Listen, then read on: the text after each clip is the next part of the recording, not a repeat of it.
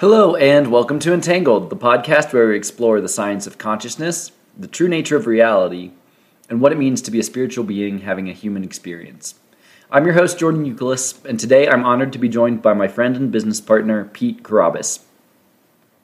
In this episode, we discuss the attraction of entrepreneurship, our fears of failure, and the desire to express creativity.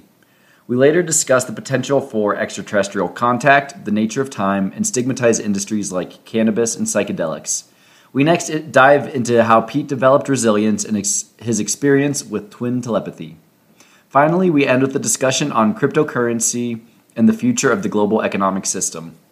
Because we talk about a number of specific cryptocurrencies towards the end of the conversation and in the outro, I'm adding a disclaimer that nothing in this podcast should be viewed as investment advice, but rather strictly for educational and informational purposes. Please enjoy.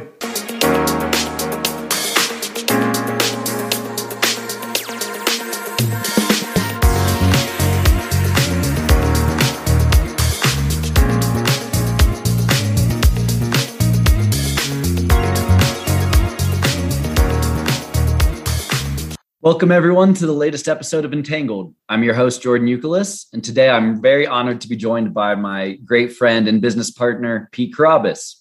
Hey, Jordan. How's it going? Very glad to be with you today. Awesome, Pete. Thanks so much for joining us tonight. Really excited for the conversation. You and I have gotten to know each other incredibly well over the last 3 years as we've founded a company together and have been through the good times and the hard times together. So really excited for this conversation. Why don't I let you take it away, tell the audience a little bit about yourself? For everyone's background, I'm a born and raised Midwesterner. Jordan and I met working together out in Denver 2015 or so. We ended up starting a business, key investment partners together, doing venture investing in the cannabis space. And it's been an incredibly rocky road. It's been incredibly exciting. A lot of ups, a lot of downs, quite a learning curve to say the least. And really, I'd say has opened my mind to a lot of different things, whether it's cannabis, whether it's psychedelics, things with stigmas, people who think differently than the masses. Jordan and I know we love shooting the shit about that kind of stuff, whether it's ETs, consciousness, spirituality, you name it. There's just a lot of things that I think even starting in the cannabis space, I've now just become a bit more open to. Yeah, I'm glad to be here. I think we can just start chatting about anything and everything, which is what makes this fun. Awesome. And I think a lot of great topics that we'll try to touch on that you just mentioned in that kickoff. Would love to start with, what is it that attracted you to entrepreneurship? In terms of entrepreneurship, there was a point in my life, really when I got to Partners Group, right, when I felt like I was always trying to get to the next rung in my career. At first, yes, I made more money. Yes, I was doing more of what I thought I should be doing, what I thought I liked. And then I got to a point where we had done several deals. I was at a great firm, and I was there for almost 4 years. And it was just kind of lingering in my head, like this feeling, right, that there's still something missing. Like what's next, that kind of feeling. And it honestly took you that one day in Union Station where I always wanted to do entrepreneurial things, right? I tried to start a real estate app. I tried to start a small business with my brother, but nothing where I ever had like the real knowledge. I was almost too young at the time. And then so when I collided at a certain point in my career with this whole idea of, okay, I keep ending up bored with what I'm doing and I want to create something. And then meeting yourself and Tibby, and then all of a sudden it made a lot of sense. Okay, wait a minute. Cannabis, this is interesting. And at that point, when we all started talking and getting real about starting Key, what was really the biggest thing for me is, okay, if I'm not going to do this now, what am I really waiting for? I mean, I can go start my own business. I have a market that has this huge growth projections ahead of it. Just all these different reasons. It was like, here's 100 reasons why you should do this. And I'd almost say, when I think about entrepreneurship and cannabis, at least, and Key, I couldn't really find a concrete reason why I shouldn't do it, except for really just being scared of failing. But entrepreneurship, I'd say, it's incredibly rewarding. It obviously comes with a ton of responsibility. You have to be the right type of person for it. There's definitely days you wake up and, you almost wish you could just go not deal with all the stuff you deal with on a daily basis and go collect your paycheck. And there's nothing wrong with that, but it's fun. No day do I ever really look at the clock. Sometimes I'm overstressed. Sometimes I am bored with the task I'm working on at the time, but it's part of something bigger. But I love it. I'm the biggest supporter of entrepreneurship. I love seeing people younger than me going down that path. I would highly advise it to anybody. I think you would do the same, Jordan.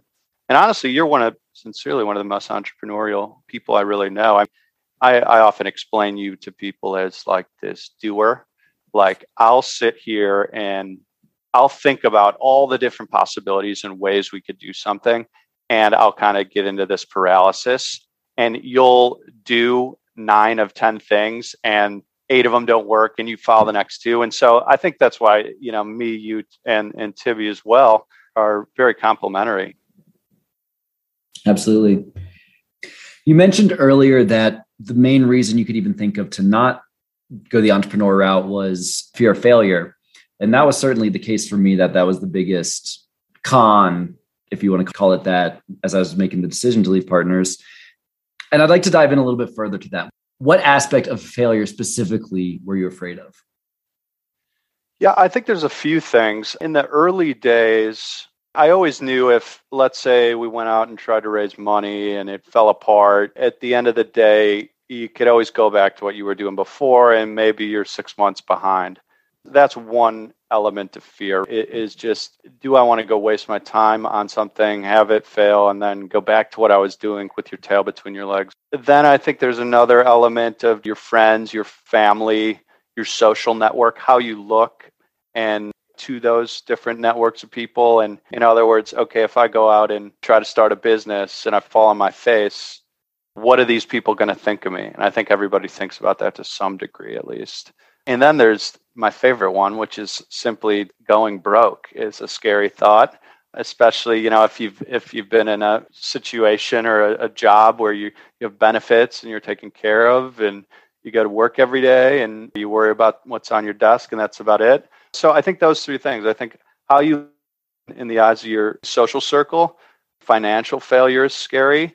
But then when you look back on it, and tell me your thoughts on this, but when I look back on it all seems so tiny. Even if you had failed starting the business, right? It's all, what's the worst that really would have happened, right? Like, you would have spent your small savings account when you were 26 and you go back and work for someone, or you just have time. The good thing, and back to the entrepreneurial discussion, is I'm a big fan of people who are entrepreneurial and want to go down that route. Not everybody does, but for people who do, start early in your life and just strike out. You will strike out, whether it's multiple times in the same business, whether it's 3 or 4 businesses before the 5th one works. And that sounds so like overwhelming and cliche, but it's really not. Think of even our initial ideas when we started Key. We were just all over the place. We didn't really know exactly what we were doing. And sometimes it's almost comical to think about later. But yeah, fear is, I'd say, probably the biggest obstacle of entrepreneurialism. That's that first leap. The hardest thing is to act. The rest is mere tenacity. Yeah, exactly. And the hardest thing too is, the hardest days, I'd say, are when things are going badly. I should say not days. The hardest months. You have a few months in a row where nothing seems to be moving. You feel like you're working so hard, you feel like you're getting nowhere. And your cash balance going down. Yeah, not to mention the little Chase Bank ticker slowly fading away, constantly reminding you of how close your demise is. That obviously makes things interesting, but that's also good. It's like someone lighting a fire behind you. It's important to know, when I think about entrepreneurialism now, I was saying this to my girlfriend Lexi the other day, I think about I think if you have 20 dots on a piece of paper, right? And each dot's an idea or an action. This also sounds cliche, but you're gonna you have to think about those ideas as eliminating those ideas, right? You don't know which one's going to work. Yeah. So people think, oh, this didn't work. Shit, I failed. I failed again. No, each time you knock one off, one more thing not to do. And you can go for 2 months and feel like you haven't done anything. But what you've really done is you've learned 300 things that you shouldn't do anymore. Yeah. That's my frame of mind has shifted a bit in that respect. And it's certainly great to have the benefit of hindsight. And obviously we're in a much more secure place financially now than we were before. So it's easy to look back and say, oh, I can't believe I was so stressed. And there were those nights when I was waking up in cold sweats, literally. Yet to your point, at the end of the day, what is the worst that was ever really going to happen? And I think it just gets back to experience is in your mind, in the sense of like the world is as we make it. The world is as we perceive it in our daily thoughts. And that can be as positive or as negative as you want to make it, regardless of your circumstances. I'm not trying to minimize, obviously, the real suffering and the real hard times that people are going through. But my point is more, I think it's important to remind ourselves of keeping a positive outlook and knowing that our thoughts really do determine our daily experience. I do believe that. And even before you and I have started going down a lot of these different rabbit holes of different topics that we talk about these days, and I'm sure we'll get into some of those here shortly, I've always been a believer in my life in that respect of like, you can determine the outcome of things by pushing forward and being positive. You attract better things, you attract better outcomes. You have, whether it's people that gravitate towards you that are going to help you, whether it's you constantly putting yourself in the right situation. No, this isn't good. That's not good. Just keep trying and trying. But I just call it almost like this permanent optimism, right? Like you and I are both optimists. We're in the business of optimism. If we didn't believe that things would be better than they are today, we wouldn't be making big investments. And that's not to say that we're blind optimists. We like to think we're calculated. We use due diligence to reduce risk as much as you can in anything we do. And so we see a company, okay, this feels really good. We like this, that, and the other thing about the company. And we put some numbers to it. And then we figure out everything we can to reduce as much risk as we can. So it's to the least amount of our pure gut feeling as we can get it to. And then that's when you make an investment. When that feels good, after you know everything you can, you still have a good feeling, and that's when you move forward. So, yeah, I like being in the business of optimism. Yeah, that's a great way to put it, the business of optimism. So you mentioned that we've been down a number of rabbit holes. So let's dive down one of those rabbit holes that we've been down lately. To start with, would love to get your thoughts on extraterrestrials. And that's been, as you know, an important rabbit hole for me. Really started when you convinced me to watch Close Encounters of the Fifth Kind. I think your exact words the night you're telling me about it were, "This movie changed my life," which was like, holy shit, that's pretty powerful statement from someone I really respect and trust as an orthogonal thinker. And just the way that you were explaining the premise of this movie, I was like, all right, I have to watch it. And I mean, honestly, it changed my life too. So with that, what do you think about aliens? Yeah. Yeah, that's the question, I guess. And it's funny, to my point earlier, I've watched this now probably 3 times. And I just keep talking about it. And here you are doing your podcast, to you being a doer, and you're doing podcasts and going and reading all this stuff. And I know you bought like 300 books, and now you're teaching me this stuff. So it cracks me up. But yeah, no, it's that I highly recommend it to anyone who hasn't seen it. But I would also recommend this. If you watch that, you got to watch it twice. And you don't want to watch it with 2 or 3 glasses of wine in your hand, at least one of the times. The second time, you really got to think about what's going on. And I've rewound that show in certain segments, especially the ones about the segments about the studies, which are especially interesting to me because they bring things to science that when Greer starts talking, right? And Greer, for the benefit of the listeners, is the doctor that does the CE5 protocol in this documentary. And he's Which is a protocol for proactively making peaceful communication with extraterrestrials. Exactly. And so, incredibly interesting guy. And, at first you see this guy and you're like, what is he talking about? And he's just got so much of this information. It's like one of those things, you feel like you're back in whatever grade school trying to figure out algebra. It's like, it kind of makes sense, but slow down. It's just a lot. And how do the aliens fit into this? There's a point in the documentary when it's like, it goes from like 0 to 60 in like a 10 or 15 minute segment. And you go from like aliens into consciousness into talking to aliens. And then it's like, whoa, this guy's actually out there trying to do that. And then that's the point where I got to rewind. I'm like, okay, I do believe there's ETs out there. There's no question. I do believe the government has an incredible amount of information on this topic. And for a number of reasons, and I can only speculate at this point, they've chosen to keep it from us. I think one of the funny parts too, Jordan, is when you think about your childhood, everything, right, you think about in terms of aliens is really bad. They've been that Hollywood has portrayed aliens as always trying to attack us. That's how we know aliens, is that they're trying to attack us. They're trying to harvest our resources. That's a common one that they all love.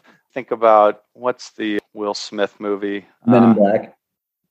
Men in Black. You think about, what's the one with the Martians they're in those crazy space helmets? Mars Attacks. Mars Attacks, yeah. You think about like the whole Alien movies with Sigourney Weaver, but everyone's got their different rendition in aliens, but the common denominator in Hollywood is that they're here and they're here to harvest resources and destroy us, blah, blah, blah, and they have laser beams and etc. What's interesting when you watch Close Encounters of the Fifth Kind that Greer brings up is a lot of this, he says, is really kept secret by the government because not only have some of these alien remains and some of their crafts been found that could potentially have a lot of different, this is technology potentially hundreds of thousands of years older than we are. We don't know. But so anyways, they've kept it quiet. And then the two studies that he goes into in that doc, I really think are interesting.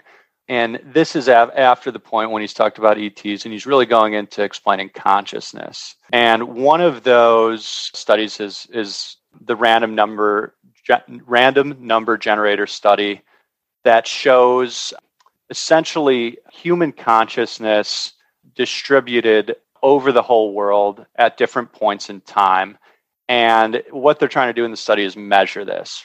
You have a bunch of random number generators. They're around the world, and you look at a big event like a 9/11, and you see a big spike in statistically what would not be possible with these random number generators. So in other words, you have one in Paris, right, that's going 6, 4, 3, 2, 6, 4, and they all over a period of time have a normal distribution of numbers like you would expect.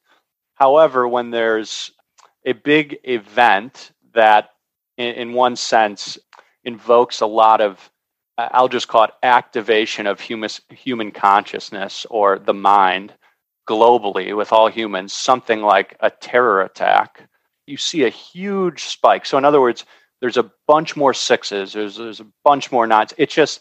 It's not consistent, it's not normal. So what does that mean? I don't really know. How validated is it? It seems to be based on what you see in this doc.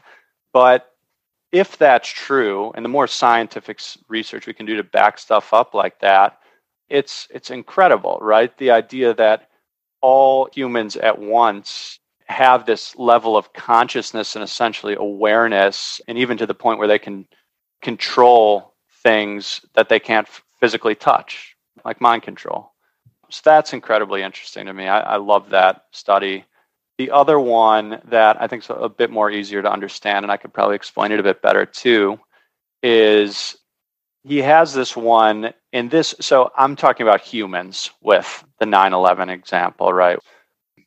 And then they go on to talk about plants. And so what the study does is it connects a random number generator to a plant, and you have a lamp that is shining in different spots in a room. And you see over time, the lamp shines more on the plant than statistically would be possible. So rather than a lamp moving randomly in 10 different directions over time, let's say if in position 4, the lamp was pointed at the plant. So when you do this over a long enough period of time, you see a lot more 4s, right? 4, 4, 4. So the plant, in other words, is controlling the lamp and basically telling the lamp, in theory, through some type of consciousness control, to point at it. So like, point at me, I want the energy, etc. So that's the basic concept. That one to me is wild when they show, and they show it with a great diagram. So you combine those two things, and then I connect those in my head and say, okay, so if we're connected with all humans, and then you have things like plants and animals, right? We're really kind of connected with everything.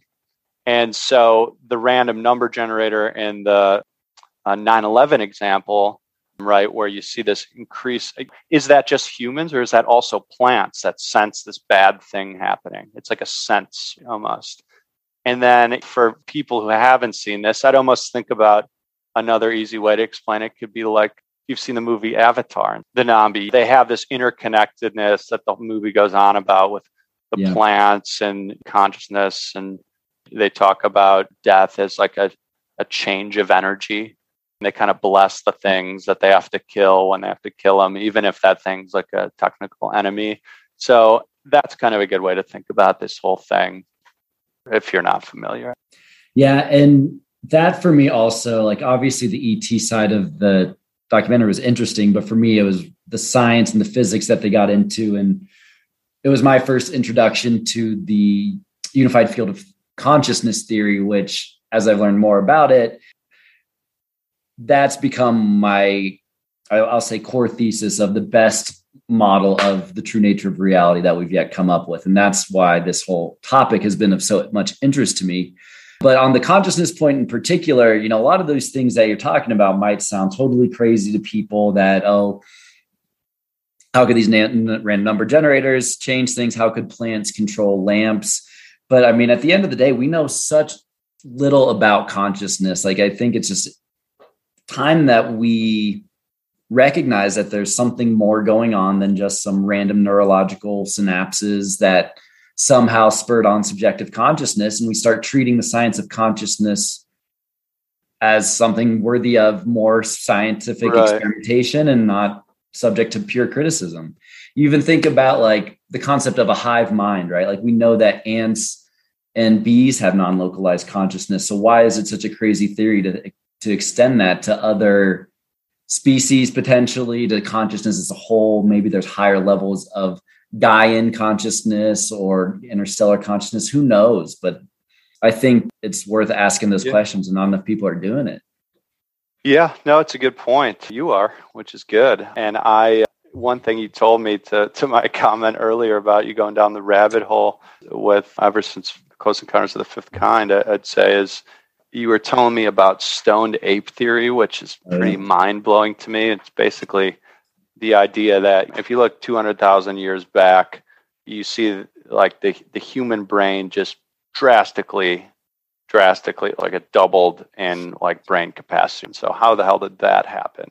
And one explanation that's given is this whole stoned ape theory thing, which is basically that apes walked in and they were eating psilocybin mushrooms. They started eating these mushrooms, and that really drastically, think about that. And if you've ever taken a psychedelic, it would make sense. Think if you were an ape and all of a sudden you had this whole different view of the world, almost like instantly. It's like a supercharge of your brain. And then they keep eating these psychedelic mushrooms, and over time, in theory, it's actually changed how their brain and grown them for the better and made them smarter, which is wild. And if you've taken psychedelics, this wouldn't seem that far-fetched, some of the stuff you think about, which is why I am so interested in that space too. But real quick, just with stoned ape theory, when we think about consciousness, when you talk about the hive mind, and when I think about stoned ape theory, if that happened, let's just assume it's true. If that happened 200,000 years ago, and that's how apes really became humans and our brains got so big and we became the smartest species on the planet, then why today can we just clearly make the statement that we are not really apes, or in other words, that we're the smartest guys out there, right? We're the dominant species. We run the whole earth, blah, blah, blah. And so this idea that consciousness, ETs, all the stuff Greer says, meditation, the ability to control things really with your mind is super far-fetched.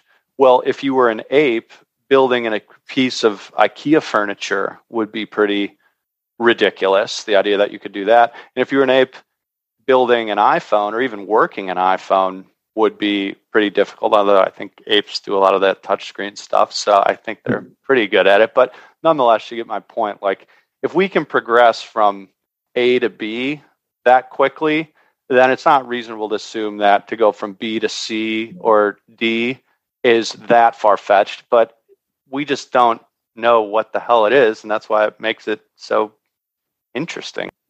And even thinking about like Moore's law and the idea of technological growth being on an exponential curve, like if apes couldn't imagine what iPhones are, right? I mean, if humans 150 years ago couldn't imagine launching rockets to the moon, right? Imagine how quickly things can accelerate going forward, especially if the science of consciousness pans out to be what Greer claims it to be. Yeah, we can really accelerate things at that point. No, and I agree with Moore's law too. I mean, it makes a lot of sense. I mean, look at where we are today. Think about where we are 20 years ago. Think about the baby boomer generation trying to figure out the internet. Think about the modern day internet era for the millennials, which you'd call blockchain technology. And think back in the 50s of the idea of really anything today, honestly. I mean, it's just, whether it's technology or not, just think about like the last 100 years of history. It's been crazy how quickly things have advanced, and it only speeds up. And why would it speed up? Well, to take something everyone's familiar with, not long ago, we wrote things on notepads. We didn't have email. We didn't have cell phones. We didn't have cell towers. Now all that's true. What has that done? Well, that enables people to talk to each other all over the world at the same time, find different people, create different businesses. So you're creating more businesses. You have more people connecting. You have more brains working together to figure out problems. And then without the internet, if you've read or listened to anything on even Vitalik Buterin or some of these early crypto guys, these guys were all like internet nerds, Reddit guys, and they basically kind of found each other and had these ideas and started putting these ideas before. And that doesn't even consider the fact that obviously you need the internet to make, blockchain technology work. It doesn't just work out of thin air. So now go back to 1991 when I was born. All this shit I just said does not even seem remotely possible. It seems more far-fetched than even the Greer stuff. At least we've known about aliens as Hollywood's portrayed them. So the exponential growth of tech is here, is real, and it's something to be very aware of. And I love tech. It makes me excited, and I love it from an investment standpoint. I'm the guy that gets the new iPhone the day it comes out.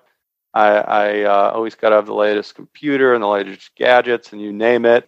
I love that type of stuff. So it's a crazy thought how quickly, like, where will we be in 2050? I don't know, but I'm going to feel pretty dumb by then.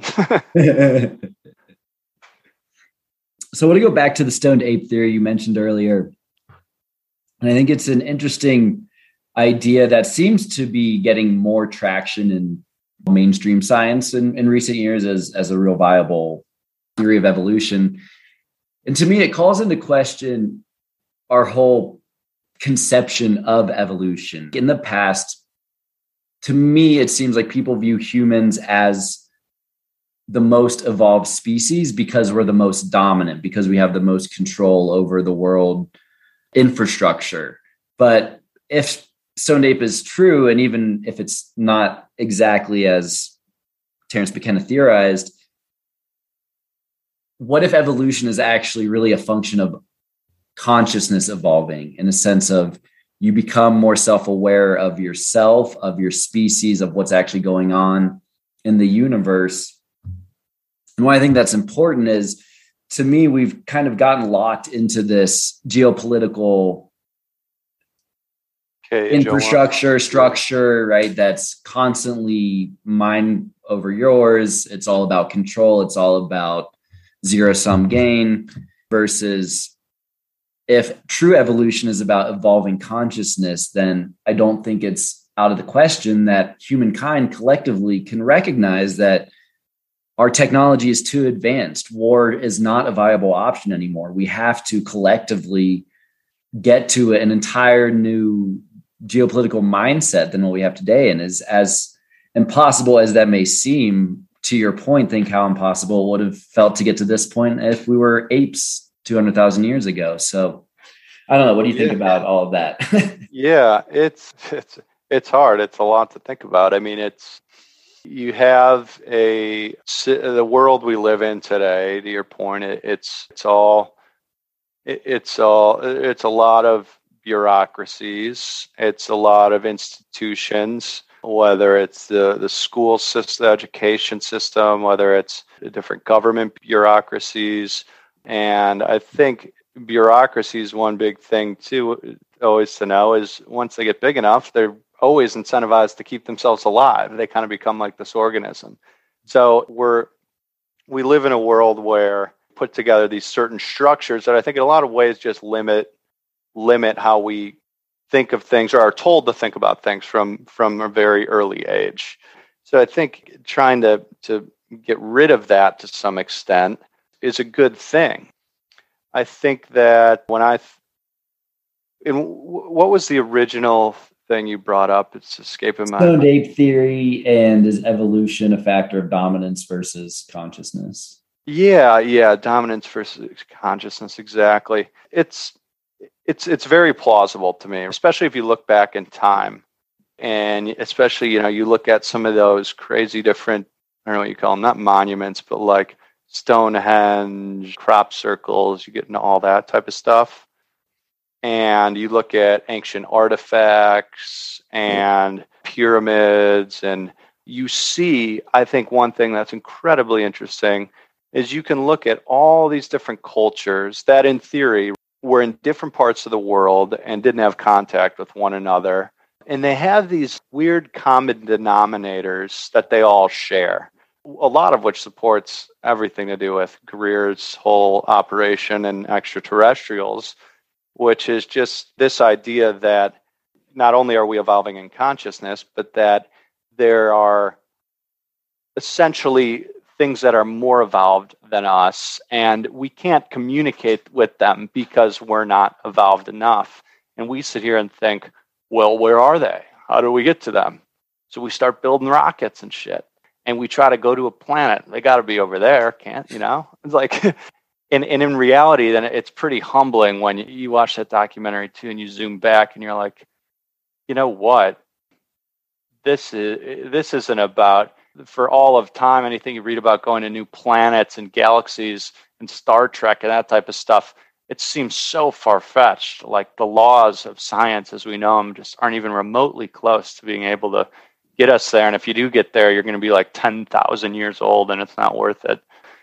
So when you think about consciousness and communicating, even with extraterrestrials, that seems to be kind of the answer to a lot of these open questions in science. It's almost like a lot of the science today is just it's all focused on the wrong direction. Totally. And really, it's like they're looking to the right and the left and north, south, east, west, but they're not looking up, or they're not looking inward, or they're not thinking about it the right way. It's almost like we're missing the whole picture. And so it's kind of a humbling thought when you think about it, like, whoa, I really don't know much, even as complicated as a lot of this scientific stuff sounds and all the stuff I know in school and Albert Einstein and blah, blah, blah. The idea that, wait a minute, there is just a whole nother realm of this that we've missed. And back to the stoned ape thing. What would an ape have thought of the world today? They wouldn't be able to imagine it. Like, what could they imagine? Maybe 0.001% of what the hell would be going on. So the idea that we can understand maybe 0.01% of what's actually out there today, it's a humbling thought. And I don't put it, it's not as far-fetched as it used to be in my mind. I think a lot of it too is all the stuff, right? We're fortunate to live in a time when we have so much access to information. And without that, we might not be even having this conversation, right? Like all these different, free theories and stuff floating around the internet and access to people. The crypto guys finding other guys like, hey, think about all this code. Businesses, online businesses doing worldwide business, just all this, everything that's been made possible by technological advancements. Would you consider yourself a spiritual person? Yeah, I definitely would. It's interesting to think about like what exactly that means. I think it has a lot to do with consciousness and energy. What are you today? What are you when you're no longer around here? When you pass away, what does that all mean? And you hear, and there's all these different religions around the world. They all have the same common denominators. Once again, you go way back in time and come up to today. They all have gods. They all have certain principles. They all have some type of legends and figures and stories behind them. But I think what they share is there's a constant flow of energy all the time. And your physical form is one thing. Once that's gone, you still exist, but in a different form, right? So what is going to heaven? What is going to hell? Then if you're going to heaven, I think it's almost like this, you kind of live in a good feeling, you're kind of positive, good energy that influences and helps people in ways I can't explain, obviously, which I'm struggling with the words, but that's how I think about spirituality. It's almost like, and you hear that people say, oh, someone passed away, that's close to you. Oh, they're still with you. I believe that. And if you're going to try to put your finger on it, are they physically floating in like with a little ghost bed sheet over their head behind you, giving you advice? Probably not. No. But they had an influence on you and a certain energy they gave you that always stays with you. And I think it stays with you longer than most people would think. So like you even think about people who've had profound effects on the whole world. You think of like a Steve Jobs even, or a MLK, or you name it, a great president or a leader. Those people pass away, and people who don't even know them personally are deeply saddened. And so that's what I think almost makes like a legend. A legend's almost like this spirit of energy that keeps, it never goes away. It's persistent through time. What do you think happens after you die? Oh, gosh, it's a hard question.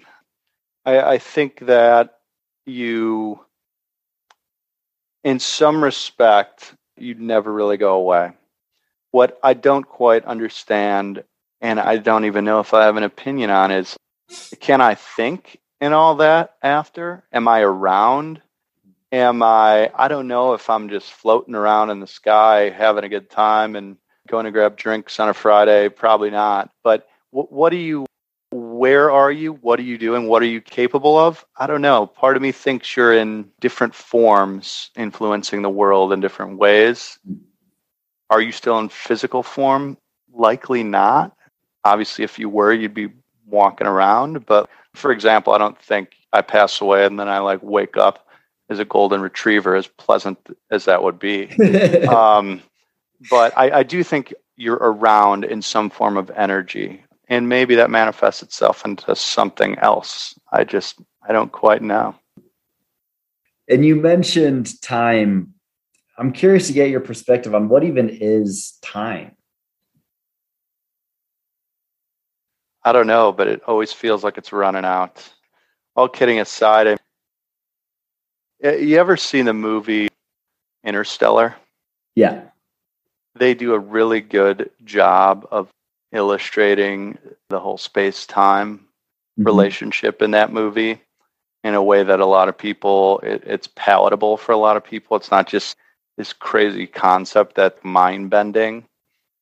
You see the guy talking to his daughter, who's like the lead scientist at NASA, and he's talking to his daughter in that obscure way by hitting those books on that shelf.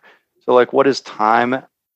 It's just one element of, you have space and you have time, and the way they're related is just, it's hard to think about when you don't have this level of when basically I'll say you have the level of consciousness of an ape, to be blunt. So what is it exactly? I don't know. It's a lot more than a clock, and it's a lot more than your 80, 90 years on Earth, if you're fortunate enough to live that long. But what are your thoughts? Yeah, it's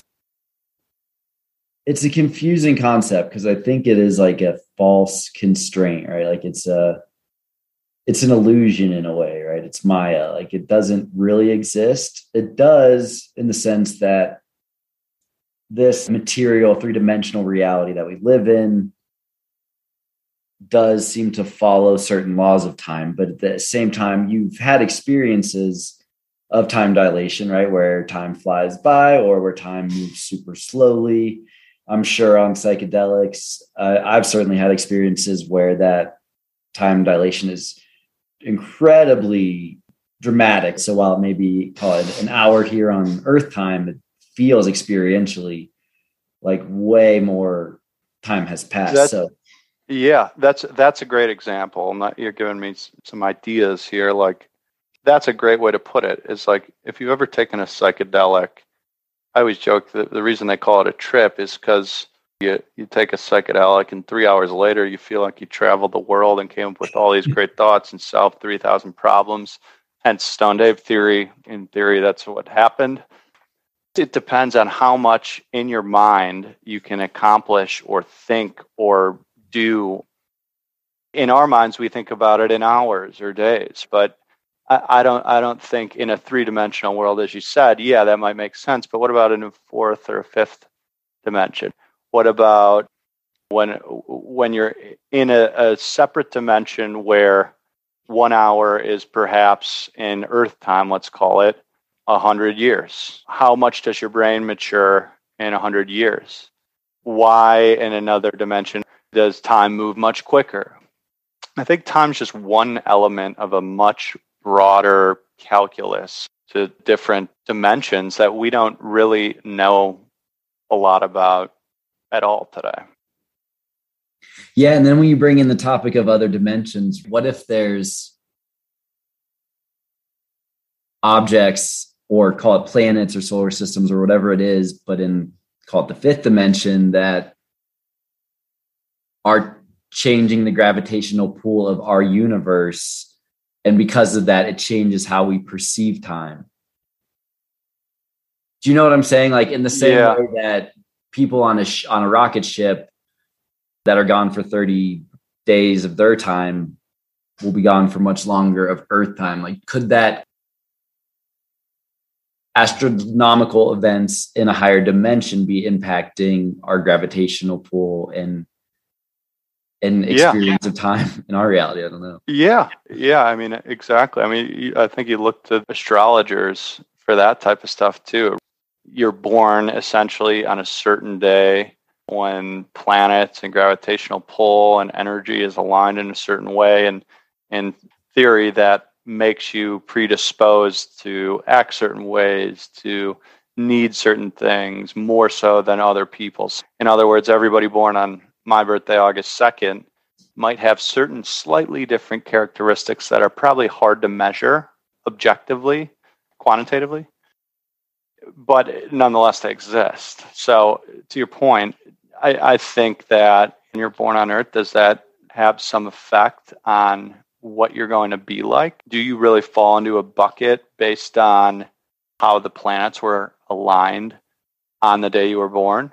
And then to get even further into it, you go to these ancient civilizations and you see, Jordan, what's the thing you're going to in Ohio? Oh, Serpent Mound. Serpent Mound. If anyone listening hasn't read a bit about it, it's pretty incredible. But nonetheless, I mean, you see this in movies too, but it's all true of people using alignment, certain things, Indiana Jones, right? Certain things can only be done when the sun and the stars and the planet are aligned in a certain way. That is, in theory, the optimal time to do X, Y, or Z. And what's the thing in, I don't know if it's in Peru or South America, but you know that door? Oh, I do know what you're talking about. I think it's Peru. There's like Bolivia, this, maybe something like that. Yeah, and I guess that's in theory where extraterrestrials would present themselves. It's called like Heaven's Door or something to that effect. And then all these other different monuments, it isn't even the right word, but all these different natural, I'll just call them phenomenons, Serpent's Mound, the pyramids, this door, Stonehenge, they all have this element of something to do with astrology, consciousness, lining of planets, and all these different things. When you look at them all on paper and read into this stuff, it just becomes more far-fetched that it's a coincidence than it's not. This stuff just doesn't just randomly happen. And if it did, who the hell did it? If we're the smartest, if the Homo sapien is the smartest, most dominant, most sophisticated organism out there, who were these people that could build certain things, that could communicate in ways we can't? And what's to say that they weren't smarter, more conscious, or more in touch with their consciousness or in control of it than we are? I think that's a valid question. We naturally assume, at this period in time, X number of years ago, these people were very basic and they can't do even close to the things we could today. They weren't as sophisticated. And then you look back and you look at even in Asian culture has a lot of things with consciousness and meditation and all these different things that really allow you, like think of like Buddhism, the end goal of Buddhism being Zen. What really is that? It's really a control of your consciousness at the end of the day. These things that were accomplished when you read up about history as it relates to consciousness are too crazy to be a coincidence. Stuff just isn't a coincidence. The stuff can't happen 10 times over and have no significance. And we know everything, and so whatever happened back then has no merit. I just have a hard time believing that.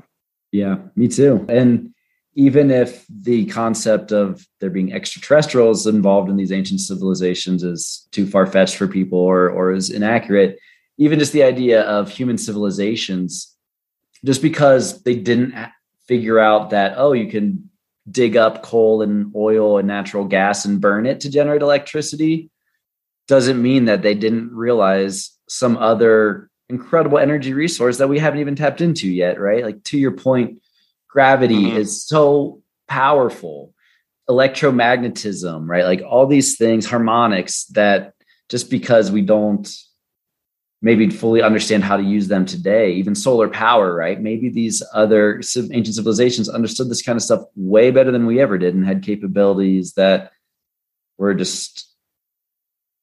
not giving credit for. Yeah, we're superior. Yeah, exactly. And we're here trying to dig up coal and light rockets. And we, once again, to the space-time thing, we think like we got to go somewhere. Like we think we got to go to some planet, or that there's a bunch of people like us just in an alien city on some planet. Once we get there, we're going to like diplomatically shake hands like it's the United Nations meeting. Okay, and we're going to be able to communicate with them somehow. But when you bring up gravity too, and think about some of these spacecrafts that Greer talks about, they use gravity. They're going faster than anything we could ever imagine. There's an insane amount of video evidence. That's the crazy part about that doc. The video evidence is jaw-dropping. And you see these things going 3 times as fast as the fastest fighter jet on the planet, and then turning 180 degrees literally on a pin. So how is that possible? Well, it's not using fossil fuels. We know that much. And I guess if we haven't figured out, if there's one thing we do know, it's the limits of fossil fuels to some extent. We really went down that path. Right. Cracked that nut. Yeah. So you mentioned psychedelics earlier. I would love to hear your journey with psychedelics. Yeah, I'm a big fan. I think, first off, to put my business hat on a bit, we're in the cannabis industry. We're used to being in an industry that's very stigmatized. Psychedelics, I think, are even more stigmatized. And granted, they're more powerful. Cannabis is virtually harmless compared to the other stuff out there that's legal, and alcohol and tobacco and you name it. But then you think about psychedelics, and they do really have a profound and intense effect on your brain. There's no question about that. My personal experience, and just like cannabis, I believe that everyone has different levels of what they can tolerate, what they can't. What's good for some people isn't good for others. It's no one size fits all, but my personal experience has really never been bad. Whenever I've taken like psilocybin, for example, I feel... So, right, I always mess that up. Just so I say cannabinoids. Yeah, so whenever I've taken psilocybin, I find this. If you drink too much one night, you don't feel great the next day. It's not rewarding. Cannabis, you can say certain things about that, and some people use it to reduce anxiety, among other things. But I feel almost this feeling of like refreshment after I've taken any psilocybin afterwards, and on the way up, so to speak, can be a bit intense when you're kind of transitioning, but afterwards I feel almost like I went to a therapy session. It's like I went and was able to get in touch with all my thoughts. Not only that, I was able to visualize and think about things on a really deep level that me sitting at my desk on a work day, I couldn't do. I know this because I'll shoot myself like a note. I have this button on my phone where I just pulls up an email. I write a note. You installed that for me too. Oh yeah, I did. Yeah, exactly. So you have these little thoughts like, wait a minute, it could be business. It could be a relationship. It could be anything. But you have this deep thought where it's like when you were sober, you were trying to figure out, let's say, a problem or a concern or something that bothered you in your life. And you kind of keep getting at the same dead ends and you feel frustrated. It might bog you down. That like mind loop of just... Yeah. The stuff where you lay at your pillow at night and you stare at the ceiling and it keeps you up at night. And it could be personal. It could be a professional life. It could be any different thing that's affecting you a certain way. And sometimes after psilocybin, after a trip, I feel at least like I've solved some of those problems, or I've come to peace with them in a way. And a lot of times I'll also mention it's hard to just put your finger on. It's almost like my experience has been there's so much going on. It's like, back to stoned ape theory, it's like your brain's on overdrive. And for some people, that's an incredibly uncomfortable feeling. But for myself, I've personally had only good experiences with it. I think it's just enlightening and refreshing. Have you experienced a full dissolution of the ego? Oh, man. I don't know if I have. I also don't know exactly how I would measure it, but I have felt like I'm so reflective or so pensive and deep in thought that I'm not thinking about. My thoughts are almost separate from myself. Like an out of body experience almost? You could kind of look at yourself. And that's what helps you when I talk about the dead ends and things that keep you up at night. Kind of look at yourself and say, hey, it's almost like you have this virtual therapist that is yourself. Not to say it's always bad stuff like that you need to go to therapy for, and therapy is not bad, but it also has a stigma. Like, oh, you go to therapy if you have a problem. But I think what therapists really do is they help people walk through thoughts, walk through things that are bothering them, things that are giving them stress, anxiety chronically. So when you take mushrooms and you can kind of work through that on your own and more intensively, think as you've gotten older, and this goes right into our discussion about time. Think of as you've gotten older, how differently your brain works, just how you think about things compared to when you were, let's say, 20 years old. Everyone can relate to that. So think if you, when you were 20 years old, could fast forward and gain a bunch of that thought. Like, let's say over a 10-year period, you gained X amount of experience and thought, and your brain became smarter. So think if you could fast forward for an increment of, call it 3, 4, 5 hours. And then when you came back from it, you were like, you have this feeling like you got some advice, or you were able to see something that you couldn't see before. And I'm not talking about seeing colors moving around on a wall. I'm talking about understanding yourself in a way that before just never occurred to you.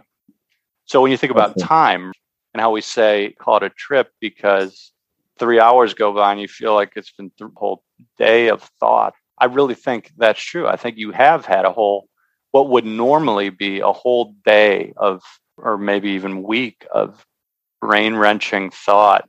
It's like just brain overdrive, and it's really cool. Have you experienced any changes to creativity after taking psychedelics? Yeah, I would say so.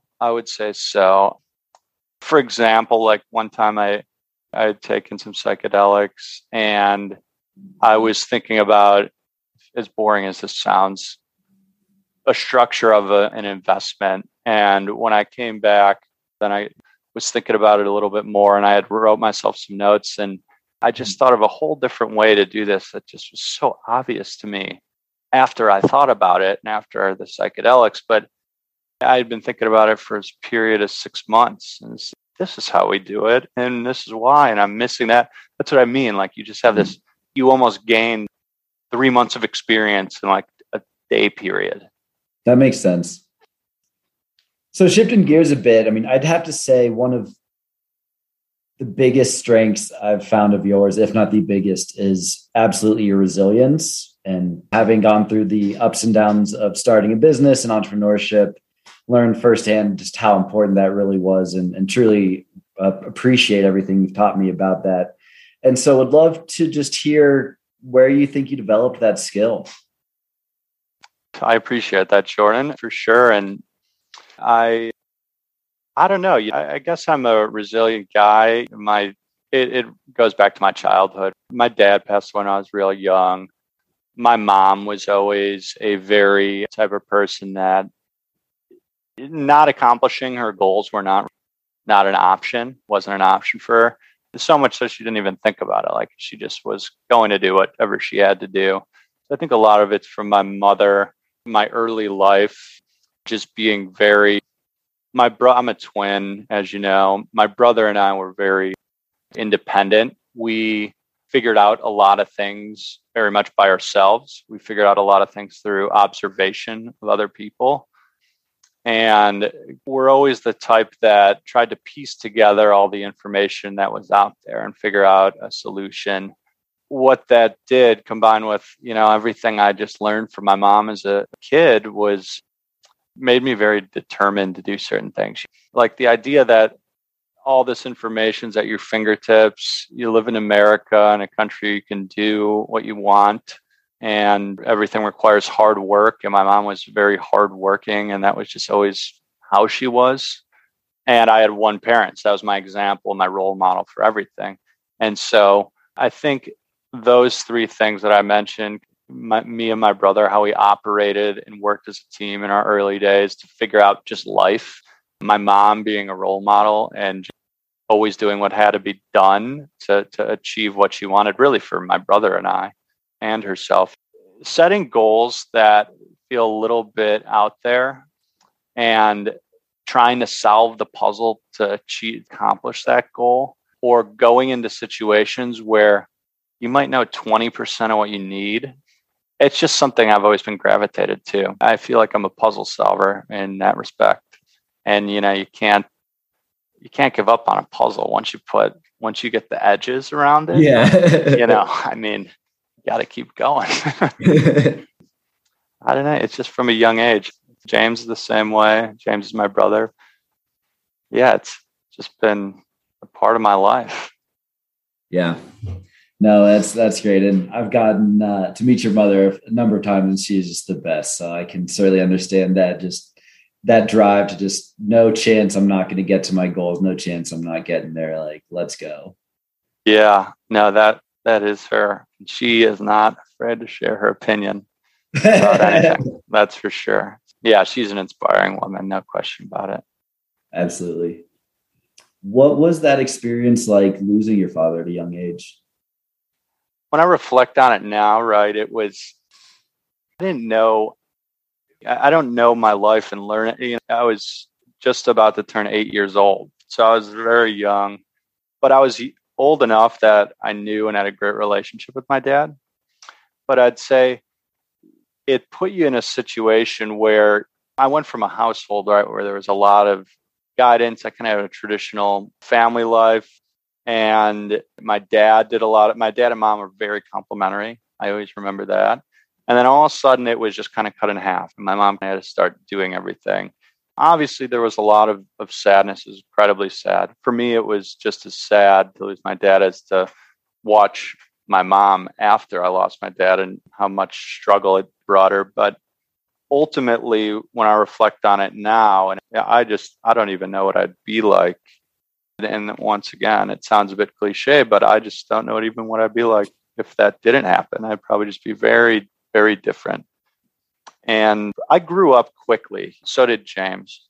James and I very quickly went from just being happy-go-lucky kids, in which we still are, but to having certain responsibilities, having to help my mom with certain things. And I'd say my dad passing away, a silver lining, or not even a silver lining, just one of the good things that came out of it when you look back is we really were a 3-person family then, and we really had to be supportive of one another, and we had to work together. So it certainly strengthened our bond as a family to this day. But do I wish my dad was around? Absolutely. But you don't. You get to choose the cards you're dealt.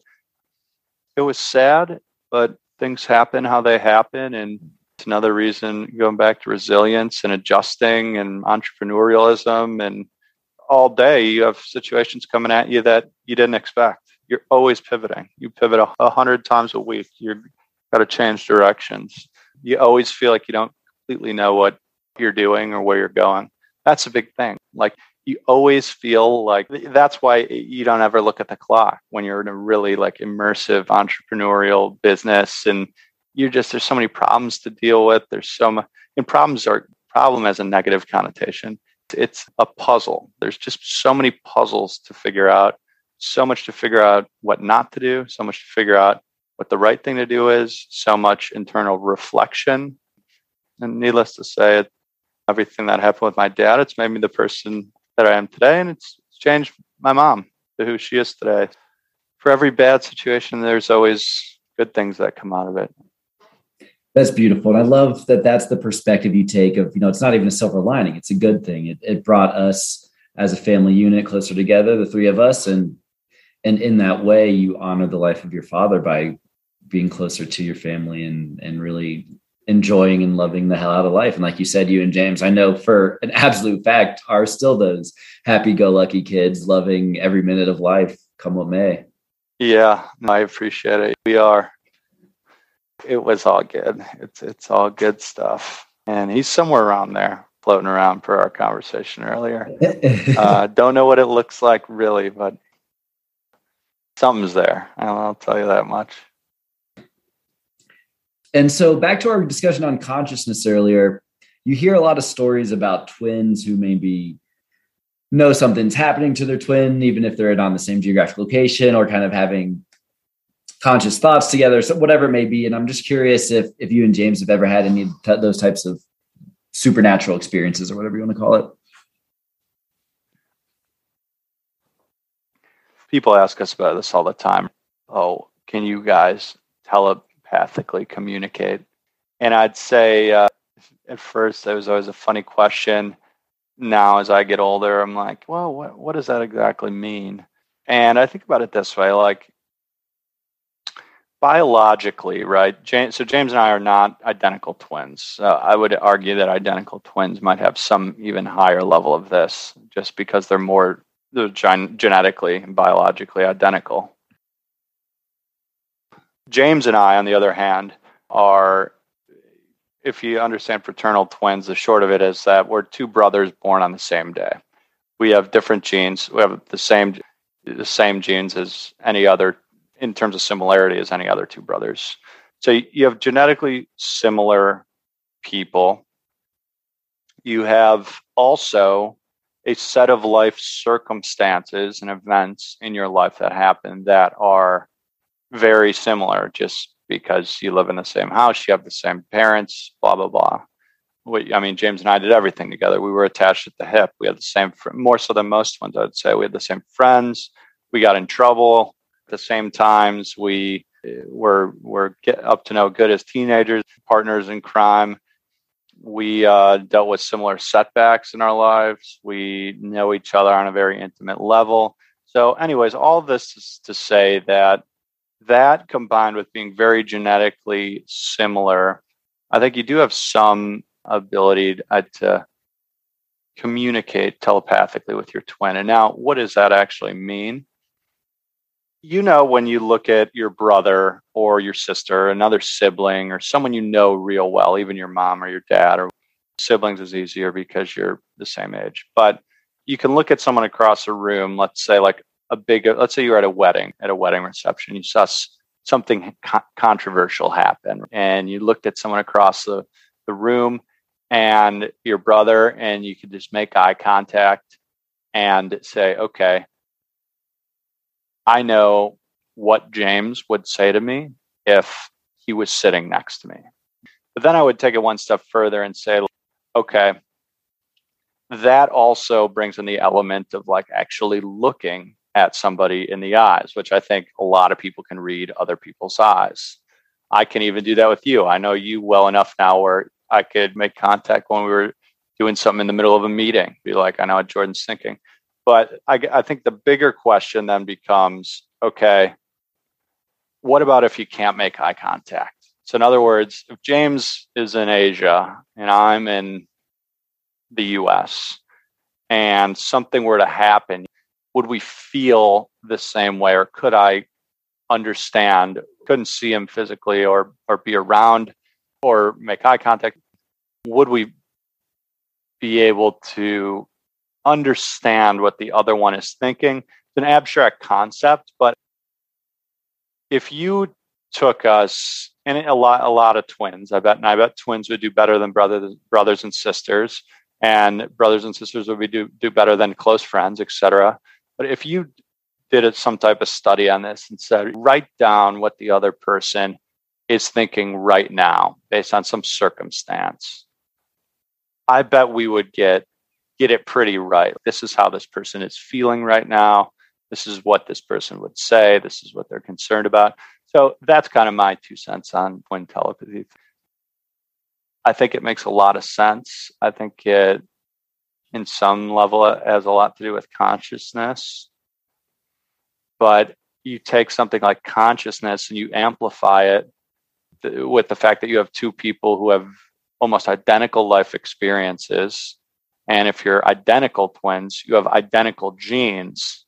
So whatever electromagnetic waves are going on, odds are they're going to be very similar for those two people. And identical twins are notorious for being good in certain scientific studies for that exact reason, because they're carbon copies of one another, genetically speaking. So I bet there's studies out there, I don't know if they're legitimate or not, but that have tried to address that topic. I believe there's some validity to it, no question. Switching gears again, you mentioned cryptocurrency earlier, and I would just love to hear more about when did you first get interested in crypto and what got you excited about it? Yeah, it's incredibly exciting. First off, what got me interested, I used to be in the real estate space, very exciting. I love doing real estate investing. You were in the traditional PE space. And then all of a sudden we went into like this alternate world of cannabis where it was just the wild, wild west. Going and building key and working through understanding the cannabis industry and the regulations and the companies and the cast of characters running these companies and all of the above, I think was just, it really made my gears turn. I really love the venture space. I really do. It's once again a constant puzzle that I'm trying to figure out. Anyways, Bitcoin I've heard about here and there since the early days. I remember hearing about it in college. I was called 2012, 2013. And I remember being explained to me like, yeah, it's just like this electronic money. And, you could send it people. And I remember just thinking like, what the hell's purpose does that serve when you have like Chase Quick Pay? And little did I know, you're totally off the mark when you think about it like that. Anyways, enough years go by. Little did I know at that time I could have drawn my $200 paycheck and now been retired. But aside the point, crypto I love. And the biggest thing I love, even when I think about crypto as it relates to cannabis, is it's easy to understand. It's like alcohol. It's like another alcohol, to oversimplify it. It's a substance people use recreationally. It has a lot of medicinal qualities that we're working through. But all things considered, like we can relatively easily assess the addressable market. We know generally how it's been looked at in the past by the government.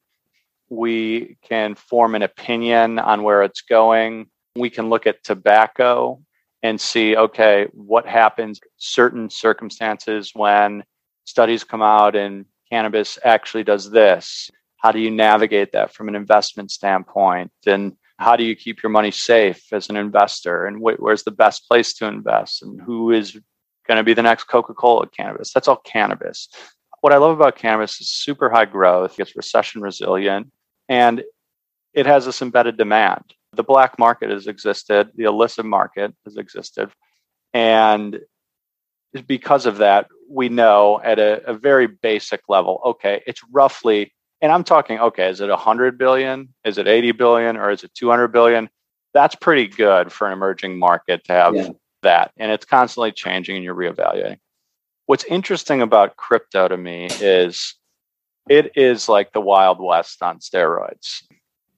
And it makes cannabis seem easy in some sense. And not that it is, it's really hard. I think there's a lot of people who think cannabis is easy money, but crypto conceptually in your head is very difficult to think about. And I think that I do first off believe that it's the future of the world. I think it's going to enable us to do things that you could equate to what the internet did for us in the late 90s and onward. In other words, at first, right? Oh, you can go in a search bar and search for anything on planet Earth, an endless sea of information. It'll all pop up, be perfectly sorted. You can watch video. Okay, that makes sense. You could send a message over email. Okay, I kind of get that. That's like where we are.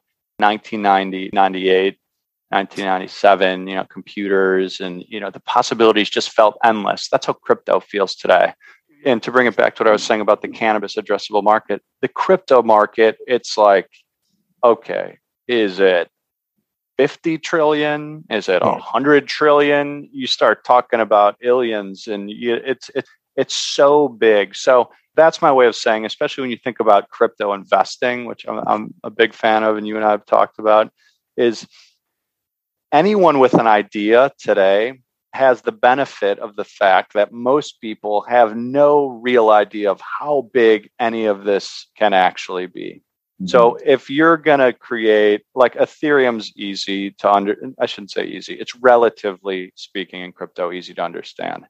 Ethereum allows you to do all these different smart contracts for anything, buying a piece of real estate, doing a simple task, signing a document. We think DocuSign's easy, right? Like, think of validating something using Ethereum. In doing so at super fast speeds globally, with no central intermediary, hence the words decentralization. So I think it's important when people think about crypto that they understand what exactly is decentralization, what's the difference between that and blockchain technology, and then how is this all going to end up in the future? A lot of that's unknown. But the fact is, it's a huge addressable market. So I think today, if you're an investor, you just have to know that and be very careful of a lot of this stuff, just like the .com companies. It trades and increases in price based on hype, no financial metrics. It has nothing you can really peg it to, right? If we make an assumption that the whole cryptocurrency market at maturity is going to be $50 trillion or $100 trillion, then if you can capture 0.05% market share of that, you're in a pretty good situation today.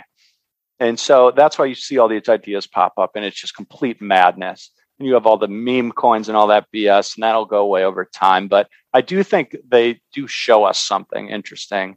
Some of these meme coins and the Reddit coins and Wall Street Bets, which is really this power of, like, the first time where people have had literally enough power to drive, like, take the Shiba Inu token. It's like $30 billion market cap. Does it do anything? No, it's just a picture of a dog.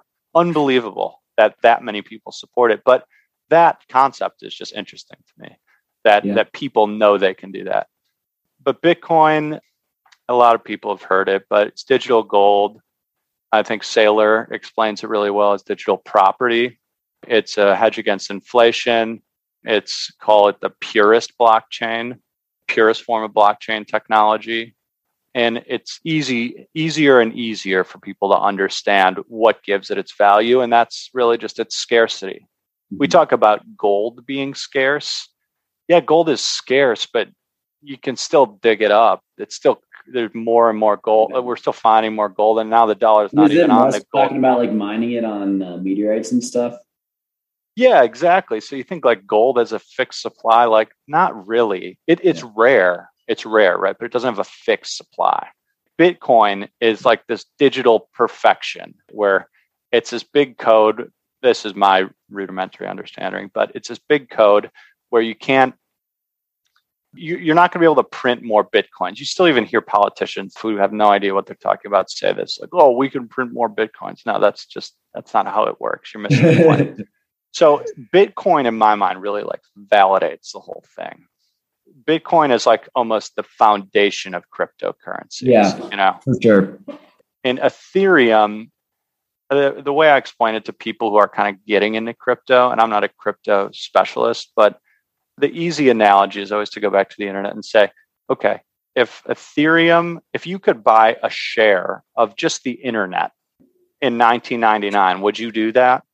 Yeah, that's probably a pretty good risk-adjusted return because the internet's going to be big and blah, blah, blah. But the internet itself wasn't worth anything inherently. It was the stuff being built on. But that's what the difference is this whole concept of, like, Ethereum tokens, the Ether token that you need to pay to do certain contracts. So this idea of decentralization, Ethereum is like the backbone. Think of it as the internet, and all these different other altcoins call them websites or apps or whatever, businesses built on top of this. And that's not to go too far off the basics, but you have Ethereum, and then you have all these different competing blockchains that say Ethereum's BS, you need faster, it has too high of fees, and it's never going to work, it's not scalable. You have Solana, you have Cardano, and it's funny, it's like Silicon Valley 2.0. When you really boil it all down and, like, listen to some of the stuff about Vitalik and stuff, it's like, there were like 20 guys, like half of them were like Ethereum guys, and they all kind Wasn't of the knew each founder other. Cardano used to be Ethereum CTO, right? Something like that. Yeah, exactly. Exactly. And so now it's like this madman blockchain race. But anyways, Ethereum, I'm a big Ethereum bull. I think right now, I think Matic, which essentially makes Ethereum far more scalable in some of these other layer 2 solutions and zero knowledge rollups. Basically, the way to think about this is side blockchains that use far less energy and cost much less to do the same thing. And they kind of hook on to Ethereum. And so I think those are great investment opportunities. And to our thesis, even in Key, that's the infrastructure. I don't want to play too much of the who's the one single coin today that's $200 million and it's going to be worth $2 trillion in 10 years. Nobody knows. And just like the dot-com era, today, as a crypto investor, if you're doing this, you have to know this, is that these are not pegged to real world financial metrics or traditional financial metrics. And this happened in the dot-com era. If you had a dot-com on your name, because the addressable market was so big and nobody knew what it was, you were just worth a lot of money, because even if you could get 0.01% of it, it was a game changer. It's the same thing going on in crypto. 95% of the coins today will die off. You'll see new ones emerge that haven't even been created, and all this stuff will start to shape up. But the technology is uber impressive. I really do believe in it. Investors today should be very careful. And, we're venture investors. We're familiar with a lot of this stuff. It's a crazy world, right? And even some of the internet companies weren't quite like it is today. What are you really doing? If you trade crypto, you're like trading startups. It's like publicly traded startups. So like you're not a mature company on the NASDAQ with like audited financials. You're just a coin with a website and you just say, I can do this. So like you got to be careful of that type of stuff. And that's why it's volatile, because, look at 2 months ago, Facebook renamed itself Meta. Every single coin that has Meta associated with it went up like 3 billion or whatever. Are those coins worth $8 billion today? Are they providing that value? And what metric is it based off of? I would say no. And that's why they plummet when things aren't as bullish as they are now. So I think it's interesting. I mean, when the internet started, did we know what it meant? Did we know what smartphones were going to come out? Did we know we were going to be able to sit here on a Zoom and FaceTime anyone, anywhere in the world, whenever we wanted? It's the same for crypto. We don't even know the possibilities. We just know it's really big. So as an investor, I like the ones that have a real use case. I think crypto, it's two things today. It's adoption. Is someone using it for something? That's why I think a lot of the gaming coins and stuff is interesting. Like there's people playing these games and earning money, or the layer 2 solutions or the DeFi stuff, right? Like there's people actually storing money. You hear this metric, total value locked, which is you have X amount of money locked into like a pool of like a DeFi protocol. Okay, that kind of feels a little bit more measurable. And so adoption and the use case. What problem is it solving? That's what I love about Matic. Matic is like everything wrong with Ethereum is like unbelievable, except for the fact if you go try to mint an NFT for $6 on Ethereum, you got to pay $150 to mint it. What's the point of that? So that's my crypto ramble for the podcast. That's awesome. Well, Pete, this has been a blast. Before I let you go, one last, I'll call it a softball question in the cryptocurrency realm. Do you think that the success of cryptocurrency inherently means the existing global economic infrastructure based around the US dollar will have to be replaced and effectively potentially come crumbling down? Or is there a world where both exist successfully into the future? It's a great question. I'll say this, Jordan. I think that in the age we live in order for these cryptos, especially Bitcoin and some of the other more well-known ones to exist successfully, they're going to need to be regulated to some extent. And the degree to which they are regulated is going to be a big point of contention in the coming years. And all the crypto knots hate the idea of any regulation, any KYC, but there's a lot of reasons why we know regulation is necessary. I think what you have to be careful of is like these central bank digital currencies. You hear this all the time. China's already far ahead of the US on this, which is like, oh, we're going to create the digital dollar. And that's not Bitcoin. That's just the digital dollar, just how when I send you a Chase Quick Pay. And so Bitcoin, I think, is a threat to the US dollar, every other currency out there. However, if governments embrace it properly and regulate it properly, it actually solves an unbelievable amount of problems. And I love the phrase that I always say it is Bitcoin is freedom. But yeah, it's going to be interesting to see how it all unfolds. And I think in the very near future, call it next 3 to 6 months, see the SEC. The problem the SEC has today is they don't even know what the hell they're regulating. They're thinking about like, what is this? It's a currency. It's the same thing with the tech companies, right? Like they're just not sophisticated enough to be able to keep up with all the innovations that are happening. Right. Exactly. So I hope the innovation in the cryptocurrency market and ecosystem is not overly stifled by regulations. That's what I'll say. There's a lot of opportunity. If I had a kid, I'd say, you got to go learn how to do this stuff in school. Not that they know how to teach that yet, but it's the future. It's totally the future. And awesome. Cannabis. And cannabis. Exactly. You gotta keep smoking while you're coding that blockchain. Awesome, man. Well, hey, thanks so much again for doing this. I had a blast. Would love to have another conversation with you on here some point. And thanks again for some great times. Absolutely, Jordan. Thanks for having me on the Entangled podcast. I'm sure I'll be back.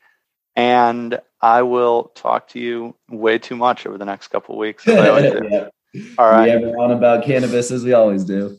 Exactly. All right, man. Take it easy. All right. See ya.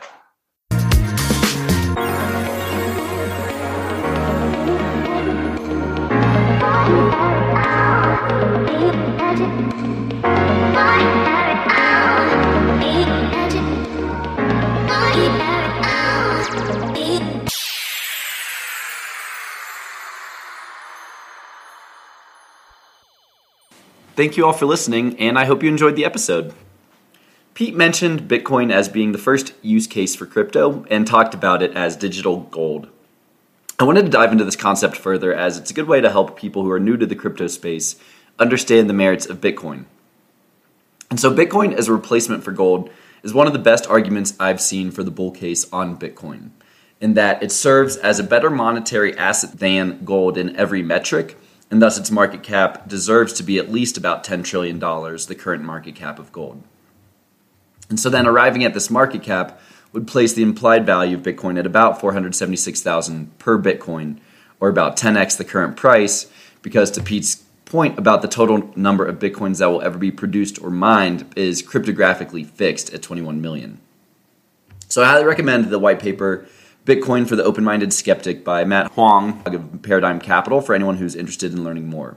And in that white paper, Matt lays out the metrics as to what makes something a attractive monetary asset, namely scarcity, portability, fungibility, divisibility, durability, and broad acceptance. Bitcoin is better than gold in terms of all of them but one today, broad acceptance. However, even within this metric of broad acceptance, he argues that gold is fast losing its advantage, and we've subsequently seen this happen firsthand as there's been more adoption into Bitcoin from institutions like Tesla and Skybridge Capital. He further highlights that Bitcoin has additional non-traditional monetary features such as being digital, being programmable, being decentralized and censorship resistant, and being universal, which make it even more attractive relative to gold. Of course, it's important to mention that there's a number of risks that could stop Bitcoin from passing gold, including regulatory restrictions, the rise of another more attractive cryptocurrency replacing it, and of course, just the unknown unknowns. Now, many crypto bulls would go even further and argue that Bitcoin also makes a better monetary asset than the US dollar. The arguments for and against Bitcoin versus the USD present a much more complicated, longer discussion. However, what is undeniable is that there are valid concerns about the USD remaining the reserve currency for the foreseeable future. Some of the big factors that the USD bears would highlight include where the US stands today in terms of the long-term debt cycle, the metrics of changing global power status relative to an emerging China, post-pandemic inflationary pressures, and how a transition off of fossil fuels could impact the value of the USD given the importance of the petrodollar. And here I recommend The Changing World Order by Ray Dalio for folks who are interested in learning about historical transitions in global world powers and how being the world's reserve currency factors strongly into that transition. And I certainly don't want to scare anyone with this discussion, but rather I wanted to provide my sense of gratitude that we're developing and discovering these blockchain technologies and decentralized finance. I'm glad that we're developing viable alternatives to the USD in the black swan event of its collapse, especially as the most likely other fiat currency currently available would be the renminbi, which has its own set of systemic risks. So I hope that each of you is encouraged to take the time to understand how cryptocurrencies work, and I'll post some of my favorite resources for learning the crypto space on our Instagram page. Because once we bring crypto into the modern lexicon and appreciate the opportunity of decentralized finance, then we can really start to innovate the foundations of capitalism itself.